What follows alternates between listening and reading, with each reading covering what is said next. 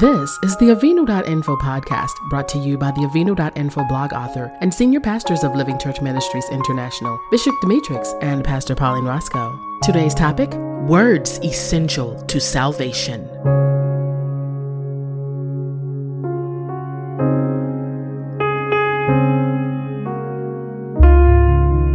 Satan wants us to aid him in misleading Adonai's people into paths of annihilation with dangerous doctrine. Words have power and are dynamic in nature. There are 3 words that are essential to salvation based on how they are taught. The words are prosper, overcome, and repent. 1 John 3, 2-4 of the King James Version. Beloved, I wish above all things that thou mayest prosper and be in health, even as thy soul prospereth. For I rejoiced greatly when the brethren came and testified of the truth that is in thee, even as thou walkest in the truth. I have no greater joy than to hear that my children walk in truth. This scripture is a salutation, but because of error, it has been taught as doctrine. How we teach the concepts of God's kingdom is very important, and those who continue to teach error will have to give an account of that in the day of judgment. Prosperity was not about money. It was not about cars. It was not about what you can get. It was about truth. The Greek definition of prosper, according to the Complete Word Study Bible Dictionary, Udu, contracted from udo, easy to travel, good, well, and hodos, which means a way or journey, to lead in a good way, to prosper one's journey. Figuratively, it means to make prosperous, give success to. And in the New Testament, only in the passive, meaning to be led in a good way, to have a prosperous journey. Romans 1:10 says, if I shall be prospered or permitted to come to you, figuratively, to be prospered, as in 1 Corinthians 16:2 or 3 John 1:2, which is not a promise of God that Gaius, to whom this letter was written, would have a prosperous and healthy life. It was rather the wish of the writer in the same manner in which we write a letter saying, I hope you are well and prosperous, having all your needs met. Revelation 2:1-5. Unto the angel of the church of Ephesus write, These things say he that holdeth the 7 stars in his right hand, who walketh in the midst of the 7 golden candlesticks. I know thy works, and thy labor, and thy patience, and how thou canst not bear them which are evil. And thou hast tried them which say they are apostles, and are not, and hast found them liars, and hast borne, and hast patience, and for my name's sake hast labored, and hast not fainted. Nevertheless, I have somewhat against thee, because thou hast left thy first love. Remember therefore from whence thou art fallen, and repent, and do the first works, or else I will come unto thee quickly, and will remove thy candlestick out of his place, except thou repent. This scripture is to the pastors. The Greek definition of repent, according to the Complete Word Study Bible Dictionary, repent or metaneo, contracted from metanu, denoting change of place or condition, and noeo, to exercise the mind, think, comprehend. To repent, change the mind, relent. Theologically, it involves a regret or sorrow, accompanied by a true change of heart toward God. It is distinguished from metamalomai, or to regret, in a religious sense, implying pious sorrow for unbelief and sin, and a turning from them unto God and the gospel of Christ. Used in an absolute sense, meaning to repent and turn to God from idolatry, as attended with external acts of sorrow. Please see the reference scriptures within the blog. Although the Lord Jesus insisted on repentance by all others, he himself never expresses any feeling of penitence or regret for something he ever did or left undone, for something he ever said or left unsaid. He never prayed for forgiveness. He never knew of a time when he was not in peace and harmony with the Father, nor spoke of coming into such a relationship.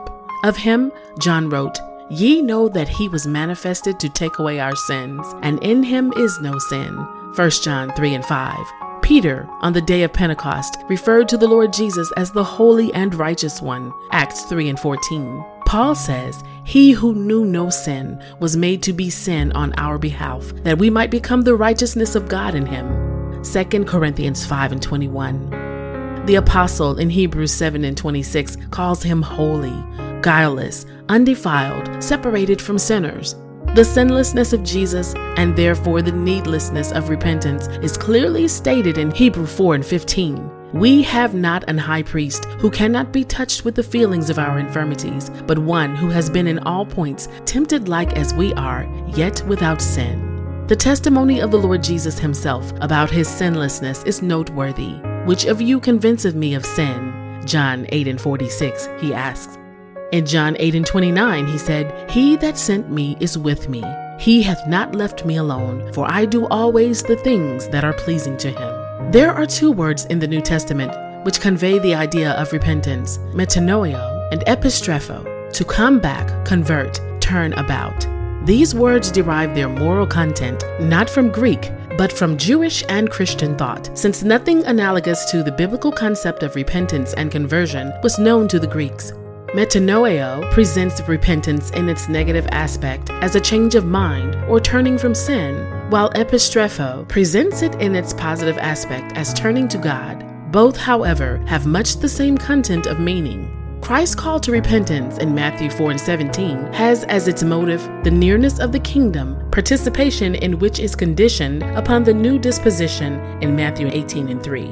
It is addressed not as in the Old Testament to the nation, but to the individual, and not merely to flagrant sin, but to all sin, Luke 13:3.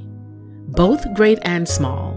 The inner and radical character of the change required is illustrated by the figure of the tree and its fruits. The first four Beatitudes may be taken as descriptive of elements of true repentance. Poverty of spirit, the confession of one's spiritual helplessness, ptochos, the Greek word for poor, sorrow for sin, meekness and hunger, and thirst for righteousness are all characteristics of the soul that is turning to God from sin. In the parable of the prodigal son, Jesus draws a picture of the true penitent person. Such is assured of the forgiveness of the Father, whose love has anticipated his return and has gone out to seek and save, Luke 15:4. Of fastings and other external accompaniments, Christ says little, as indicated in the parable of the publican and the Pharisee in Luke 18:10-14. No external acts can take the place of an internal sorrow for one's sins. Ametanoitos, or impenitent, metanoia, a change of mind, repentance. Ameno means to continue in. Sunodome means to delight. Euphraenomai, to be in a good frame of mind. Revelation 2:7. He that hath an ear, let him hear what the Spirit saith unto the churches. To him that overcometh will I give to eat of the tree of life, which is in the midst of the paradise of God. The Greek definition of overcome, according to the Complete Word Study Bible Dictionary, Nikaio, contracted from Nico, or Nikeso, from Nike, which means victory, to be victorious or prevail.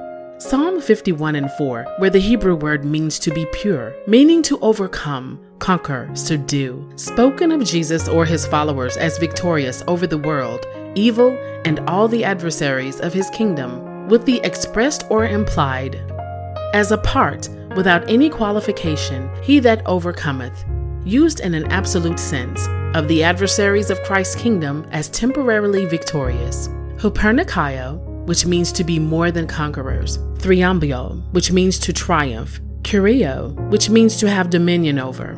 Katakirio, which means to completely overcome. Hitaio, which means to overcome or to cause somebody to be defeated. Ishuo, to be powerful, and katishuo, to be strong against, krateo, to control.